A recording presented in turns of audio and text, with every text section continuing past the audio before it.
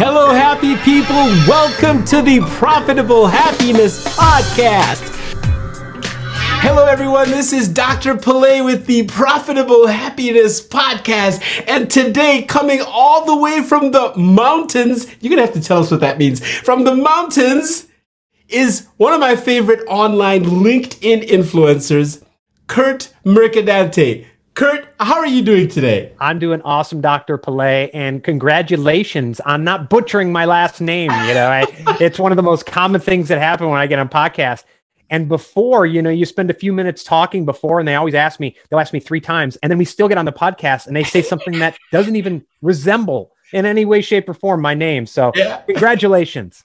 Yeah, no, that's so cool. Hey, Kurt, you will remember that as we were talking, I kind of told you why you came to my attention. So first of all, I learned about you from another list of LinkedIn influencers. You're at the top of the chain. And I just found your style when I looked at your stuff to be very straightforward. You don't suffer fools gladly, okay? You're like, this is the point. Let's get to it. Let's do it. And then I'm seeing this beard and I'm like, this guy's different. I got to check him out. And now you tell me you're living in the mountains. Oh my God. Tell us how you became Kurt Mercadante and now you're living in the mountains. Tell us all about that. Yeah, no, I appreciate that. And, it's funny you mentioned that I don't suffer fools and I'm pretty direct, and I've probably toned down over recent years, but I had I've had a couple people actually tell me they meet me in person. They're like, wow, you're really nice in person, but not online. So I tone it down a little bit, but I'm direct because I get fired up on things and I get passionate.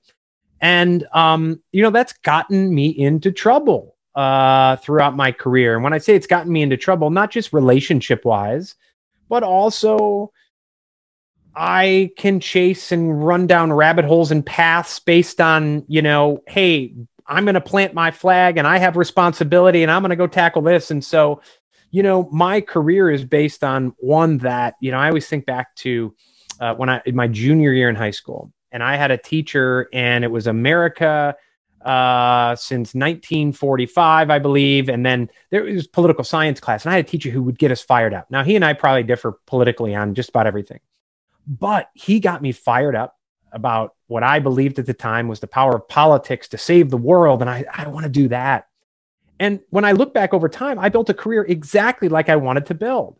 As I went, the things that I wanted to do, I not only knew the path, but I walked the path. Sometimes I was unsure of the path, but as I walked it, it became clear to me. I worked in Congress. I worked on Capitol Hill. I worked on tier 1 political campaigns. I worked for some of the largest trade associations doing what I wanted to do, and then built my own agency. Started in my 20s. I left it and built it. That's exactly what I had always wanted to do.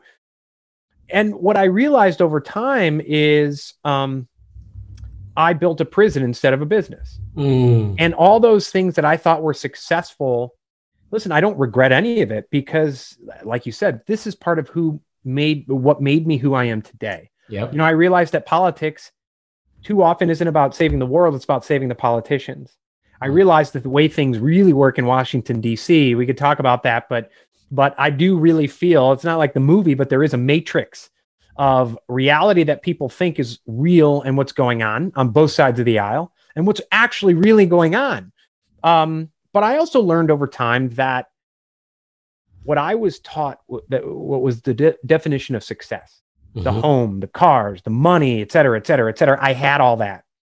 And to go with it, I had anxiety attacks. I had poor health. I had a cocktail of prescription drugs helping me deal with the anxiety attacks and the poor health. Yeah. I had a wonderful wife. I still have a wonderful wife and kids, but I wasn't being an epic dad. I wasn't being an epic husband. And so over time, I scaled a 7-figure PR and ad agency. And a little over 3 years ago, I woke up on a Tuesday morning and I said, I'm done.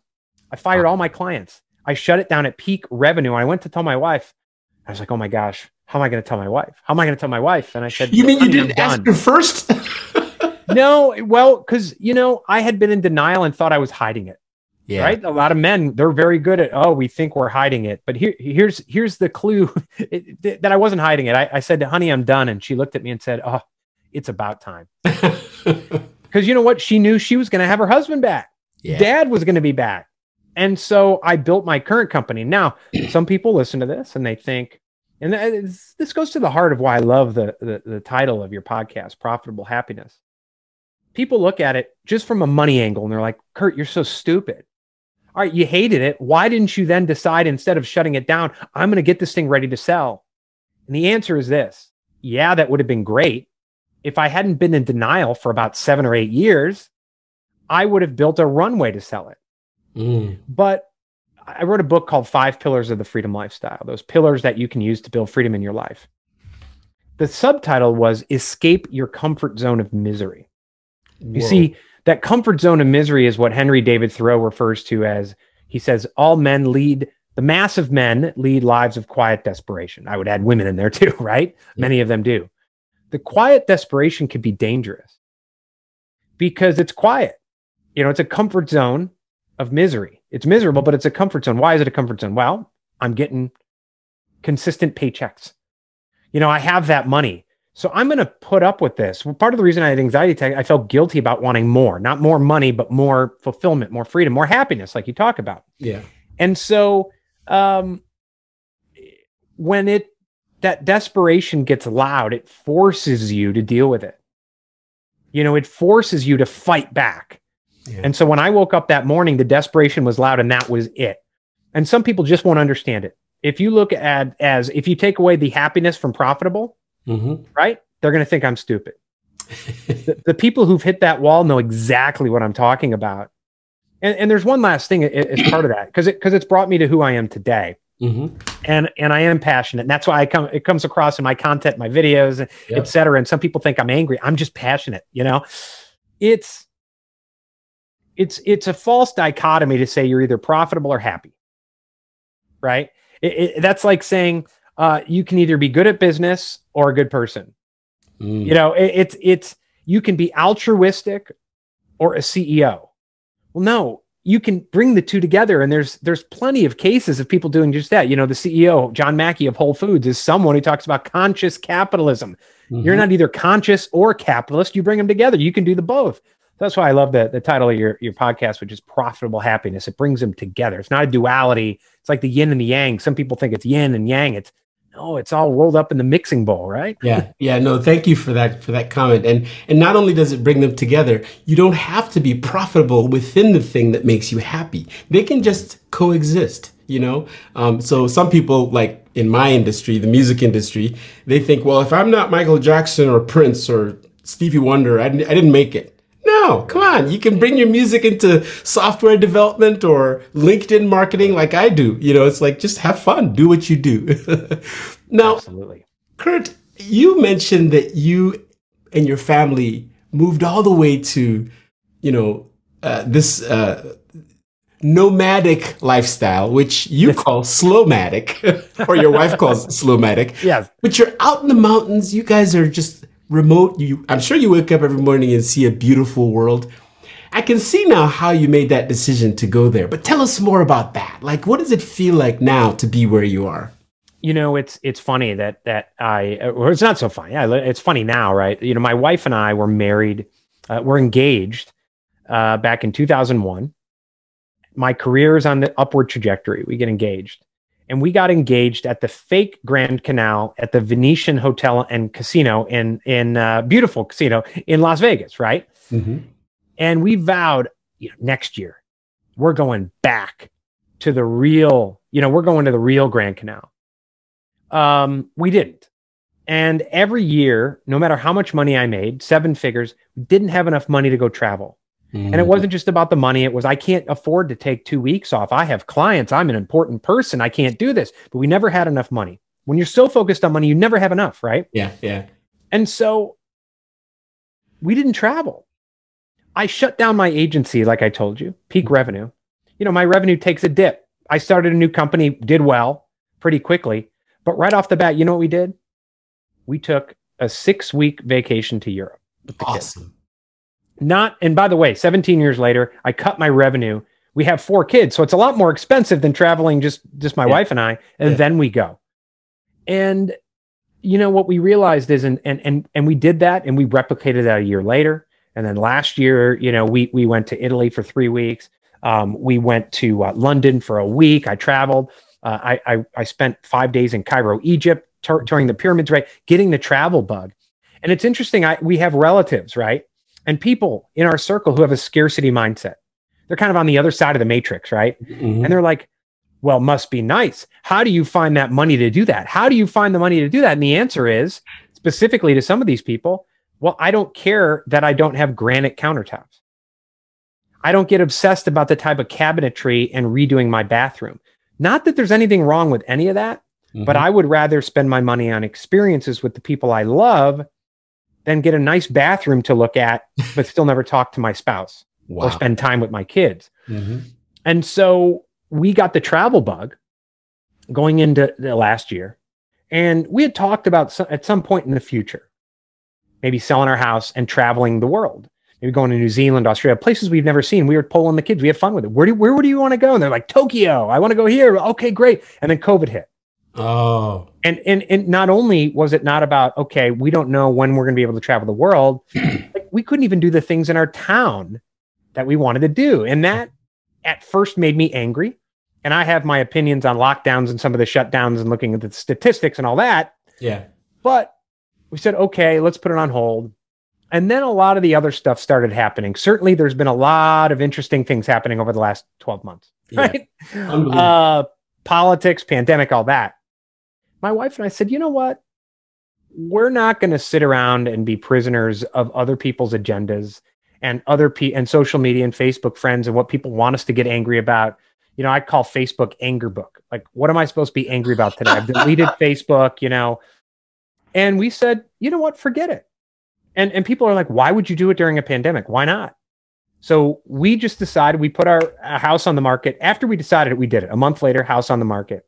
And we went, and we've been in Georgia, Tennessee. We visited family in Illinois. You know, we're going to the Gulf Coast. We're going to travel around. If they open up and if they don't require us to, you know, show, you know, have inspections of our human organs to travel internationally, maybe we'll travel internationally after that as well.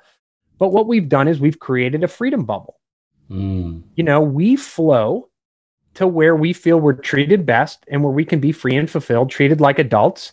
Yep. And we go to those areas. And some people are like, oh, hey, you do you. We're going to do us. But as we do it, you know what? We tune out the noise and people get mad. How can you say what happened on Capitol Hill is noise? Well, what are you going to do about it today?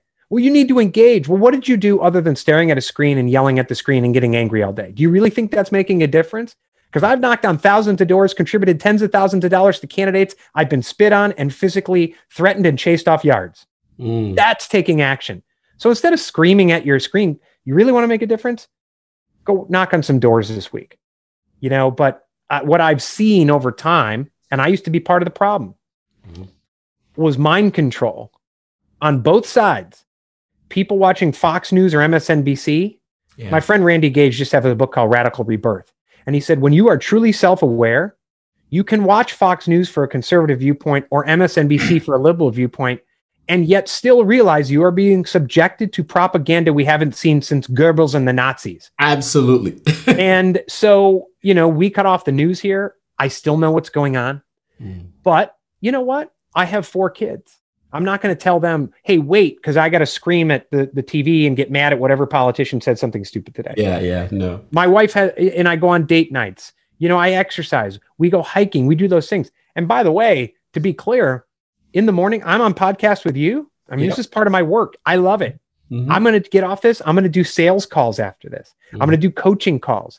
So you get that life in alignment where your work, your relationship, and yourself are in alignment, not balance. You talk about why balance is wrong, but you get it in alignment in a way that works for you. And man, you know, what comes to mind is profitable happiness. That's when it flows, you know? You know, so first of all, you remind me very much of one of my favorite sayings, that a leader is someone who knows the way, goes the way, and shows the way. Because you really can't teach what you haven't lived. And you have absolutely lived these things. And another thing I really appreciate is when a person takes their path in life and somehow converts that into their purpose. And I know that you're big on purpose and productivity and all those kinds of things. One more thing. There's a guy. His name is Chris Matthews from Your World. He also, like you, was a political expert and support all that stuff. And I think he wrote a book, something titled "Life is a Political Campaign." I think that's the title of his book, Chris Matthews. But you remind me of that. Tell us how your political background has sort of given you the transferable skills for your current business, and then tell us more about your current business. Yeah, I think it's given me those skills, communication. I think being passionate about something. There are a lot of people in politics, some who've been there a while who are not passionate and are in it for just profits without the happiness quotient. Yeah. But there are a lot of people, and they're well-meaning people. And it's important to understand that the person across the aisle from you is a well-meaning person, and that's empathy, rather than saying, I'm right and you're stupid and evil, right? Which is what we see today. Yeah. But the transferable skills, I think that part of what I used to do, which is a regret in and of itself that I did it, but also I had an awakening that I know how it was done, is I think what we're seeing over the past year on the right and the left is the manifestation of the past 25 years of how we communicate and politics. Yeah. It's governance. And by the way, when I say this, it's not just Trump. It's the other side too. And it's everyone underneath. Governance by Twitter. Governance by Facebook post. How much can I whip someone up? And I used to be part of that problem because I was an online strategist and I worked for special interests in DC who I could take an obscure drug pricing bill in the state of New York and get people whipped up. It's the state reps and the state senators that do it, but I could get them so whipped up thinking it's Obama's fault or George Bush's fault. It's got to be somebody's fault, right? Exactly. And I knew that I could get them worked up. They wouldn't read the bill and they would go and they would do this. And you'd get them to storm town hall meetings. And that's great, except now we're seeing the manifestation of that it's how many people can you get going? And now we have on top of that, and this is a little bit of my soapbox because I think this is the real threat. The right and the left in this country are fighting each other, right? Last June, we saw riots. Last week, we saw riots. Yep. We see the political stuff happening. We see the fights over COVID, and you don't know who to believe on what. And we know that in the midst of this is not conspiracy theory. There's Clemson University researchers. There's people in the intelligence community. Let me just say that 40% at one point of the online traffic about COVID was coming from foreign entity bots. Wow. Clemson University found that there was I can't remember the name of the Facebook post, but it was in Charleston, South Carolina, where we lived, where we just moved from. And it was something about Riot Charleston. And this was back when the riots and protests were going. There were peaceful riots, and then there were protests. That there was a local Facebook group where they went out and recruited local people who were most likely using the data available, most likely to be people who would be up in arms and riot, right? Clemson found out that Facebook page originated in Russia. Wow. And so we're kind of like unwitting participants. We think it's a local group and whatever, and they have all our data. So I think the more that we succumb to the noise, the more that entities outside are laughing. Yeah. And they would like nothing else for us to start it. And so I think that's dangerous. So the transferable skills is, I know that if I can help people awaken, not convince and convert, but just awaken them, what I tell people is, okay, great. I understand you're upset about this issue. I got it. Great. Right now, the economy is hurting. If I can help 100 people build a more purposeful business this year, which will result in more profits, I'm saving the world in a very tangible way. Yeah. To do that, I got to turn off the news. I got to turn off the noise. I got to focus on delivering that impact to those clients. And by the way, my kids, my wife, myself. And so a lot of times we focus on saving the world and it's so broad, but what's that old term? And a lot of people think it's cliche, but it's absolutely true. Think globally, act locally. But when you think globally, don't obsess over it. Don't get so mad over it. Just focus on your process of how can I make a difference in the world here? And it can be a very big thing, but if I can help several hundred business owners, I have 4 kids. If I can help 4 kids and put them into the world empowered to make a difference, that's a contribution. Yeah, totally. So, tell us a little bit more about Merck Enterprises, your current business, whom you serve, what kind of challenges they have right now. Whenever you meet someone, what are they going through, and how do you bring them through change to the success they're looking for? Yeah, thank you for asking that. There's really two types of clients we work with. They're entrepreneurs who, because of the new environment, so let's say they're financial advisors or insurance benefits folks, and they've been taught. There's one major financial company that literally the way they teach their people to sell their financial advisor is actually going door to door and knocking on doors, which I think is really cool. But to think that, like, I would never buy financial products from someone who knocks on my door, but hey, great. Yeah, it's hard to open your door and buy anything from someone. Exactly. Yeah. But the new environment, depending on where you're at, especially face-to-face meetings are not a thing. So there's a lot of financial service entrepreneurs who are like, I don't know what to do. I'm used to sitting across the desk and drawing pictures about rates of return, and I can't do it. Now you take that example and you multiply that. My referrals, I'm used to having 80% referrals. They all went away because my referral people went out of business or retired because they're sick of being it, right? So there are people who need to figure out how to deliver the right message to the right clients to generate more revenue. We help them do that. And it's very simple. Some people call it branding. Some people call it sales. I call it message, clients, revenue, right? Yeah. So that's one piece. There's another type of client that works with us who, needs help with that. But they also need help being more purposeful and productive.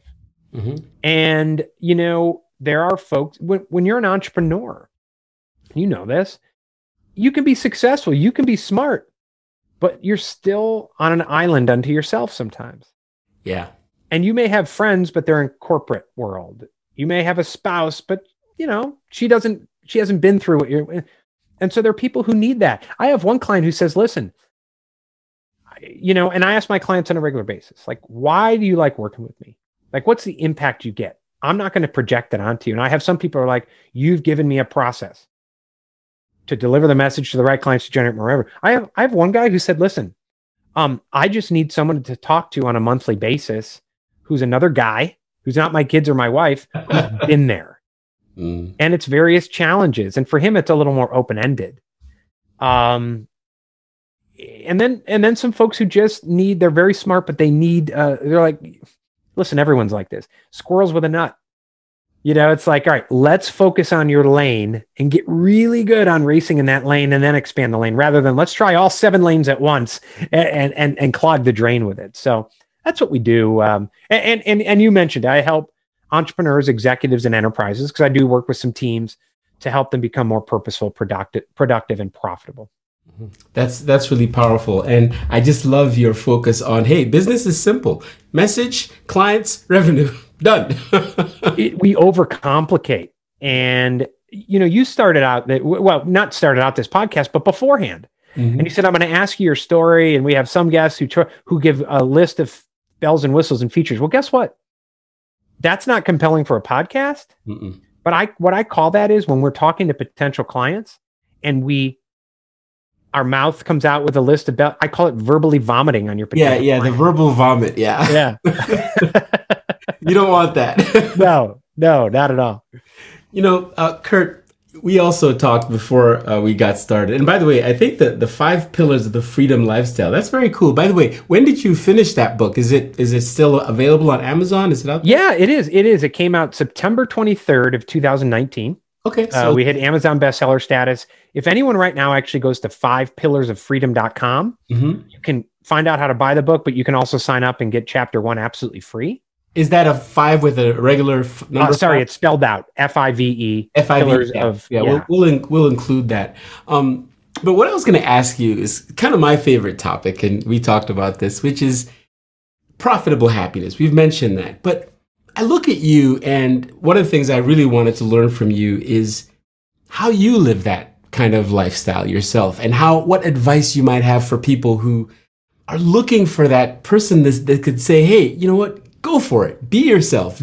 Do what you do. And yes, there is potential for your happiness to be part of your profit. I mean, look at you. You're wearing a beard. Dude, How many people do that? And then I've seen, well, you wear suits and stuff too, but you've got a very unique look. You obviously aren't listening to anybody else's, story. Okay. You're doing your thing. How can other people who are looking to wake up, as you said, and take a journey that is really their life's journey, their purpose, how do they do it? What advice do you have to get started? Well, a lot of times I like to start off by asking a question. If you had a magic wand and could magically be transported right now into the life you want, and that's key, because a lot of people can't get out of their own way, with external expectations. Well, this is what I think I'm supposed to do. This is what my mom and dad said I was supposed to do when I was 7. This is what a teacher, this is what a boss. Now, what do you actually want to do? And some people are like, I have no idea. You know what? Flip the script and say, well, what do you hate to do? Let's start there. And by the way, of all those things you hate to do, how much of that are you doing now? So let's eliminate all that. What are you left with, right? And that goes to a quote that I read every day, and I love to share. And it's one of my favorite quotes of all time, which gets to the heart, I believe, of having profitable happiness in your life. Mm-hmm. And it's from Bruce Lee, who said, they asked him about his key to success. And he said, it's not about the daily increase. It's the daily decrease, hacking away at the unessential. And what he meant was, all of us try to add and add and add and add, and we overcomplicate. When you get closer to the source, and he said this, the closer you are to the source, the less wastage there is. Get close to that source and find out, what are all the excess motions in my life? I ran track and cross country in high school. And I remember going to University of Wisconsin cross country camp. And one of the things they had us do was they have us run like 30 meters, and they filmed us, not sprinting, but just running a normal gait. Mm-hmm. And then they spent time in a workshop looking at everything, your head movements, your arm movements, your leg movements, finding out all the excess motion. And when you got rid of the excess motion, what were you left with? A state of flow, where you're not giving up your energy. And so when you hack away at the unessential, you get closer to the source, you're not wasting energy. Then you realize, I am spending 3 hours of activity, but I'm not truly productive. Why am I doing this? And I always ask people, ask yourself everything you do in your day, why? And if the answer is something like, well, because I've always done it this way. I do this with teams too. Why do you have the Monday morning meeting? Because we've always had the morning meeting. Okay. Why is it an hour? Because it's always been an hour. Could you do it in 10? And could you do it once every 2 weeks? Well, we never thought about that. Right. But individuals have that in their day as well. Mm-hmm. When you start asking yourself, like, why am I doing this? And if the answer isn't, it's bringing me in the shortest, straightest, simplest route to my desired outcomes, then maybe kill it. Wow. And I think I heard, Apple founder Steve Jobs say something like that at a speech, where he said every single day he asks that question, why am I doing what am I doing? And if he didn't like it, he'd just quit. Yeah, with my clients, I call it audit, edit, and restrict. Ooh. I go by feeling of my day. And if at the end of the week, you look back over your days and you're like, you know what, Tuesday and Wednesday, I don't know what it was, but at the end of the day, I just didn't have that feeling that I won the day. It felt like a grind. Go back and look. What did you do that day that contributed to that feeling? What didn't you do that day that contributed to that feeling? And go from there and maybe rearrange the way you do things. Sometimes that's important. Sometimes you've broken it down to the source and you still don't feel well. Well, sometimes the order in which you do things is important, according to what I call your energy flow. Mm-hmm. Some people try to force feed their sales calls into the morning because some experts said that. Well, I've had some clients who said, I'm ornery before noon. I do my sales calls at 1 because that's when my energy is highest. Great. Do what works for you. Audit and edit and restrict according to how you feel. And if you're not in that state of flow, there's a reason for it.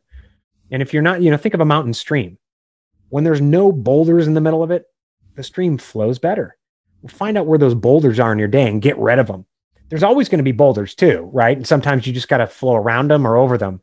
A lot of what I call the hustle and grind pornographers. There are a lot of the people on YouTube and podcasts today would have you believe that it's all about adrenaline. And instead of flowing to the right or the left, you got to go up to that boulder and just start headbutting it until your head is bloody and then headbutt it some more. It's like, okay, great. That sells some books. It's real catchy, but it's not very effective. So getting in that state of flow is so important. And a lot of people, oh, that's woo woo, it's metaphysical. It's like, okay, great. There's so many pragmatic examples in sports, in business, in nature that show it. And I work with a lot of people, quite honestly, the people who hop into my one-on-one are over 40 years old. Why? What I have found is there is a barrier. When you cross 40, I've been putting money in my IRA. You cross 40, that 59 and a half years old, you can see it. People over 40 have been punched in the face a little bit more. They've been humbled.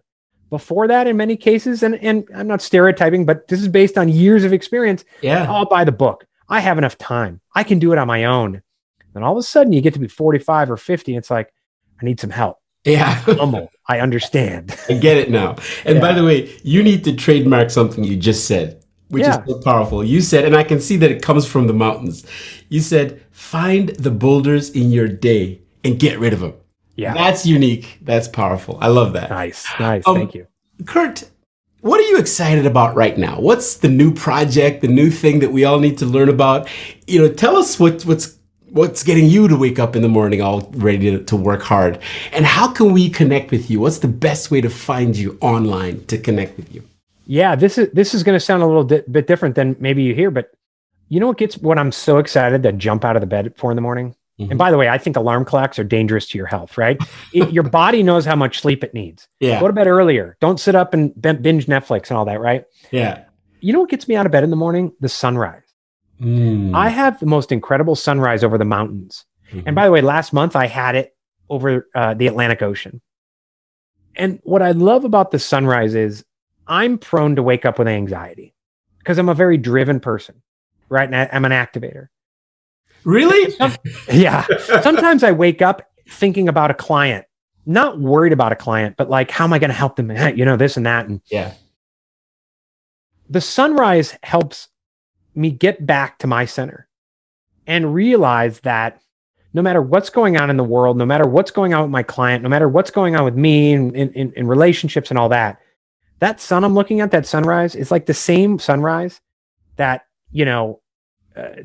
Lao Tzu had 2,500 years ago, that Jesus had 2,020 years ago, that Muhammad had, you look back and it's like, it's the, and one of the biggest cliches that people have shared over the last year, this too shall pass. Yeah. Well, the funny thing about cliches is they're only cliches if you ignore them and say they're cliches. But when you really look at some of that wisdom, the water comes in and it goes back out. And in this day and age where every email is the most important email we've ever sent, every meeting is every election, this is the most important election until 2 years from now. And by the way, that's going to be the most important election. It's like, realize that, that I get up and I look at that sunrise and I'm like, you know what? The world and this universe is so much bigger than any little stuff I have going on. I'll figure it out. It'll happen. No matter, people want me to wake up and be angry in the morning, I'm not going to be angry because that takes me out of flow. That takes me out of being creative and creating value for my clients and my wife and my kids. And right now, my duty is to empower my children. My duty is to have a super excellent relationship with my wife. My duty is to help my clients be more purposeful and productive so they can generate more profits, which right now, the more people generating profits, the better this economy is. And that's lives. People want to separate economy from lives. Ain't going to happen. I think we're seeing that. Yeah. So that's what keeps me going every day. That's what gets me out of bed in the morning. In terms of, by the way, how people can get in touch with me, my name is hard to spell, Mercadante, right? We talked about it at the beginning. Yeah. So I have an easy way for people to get in touch with me.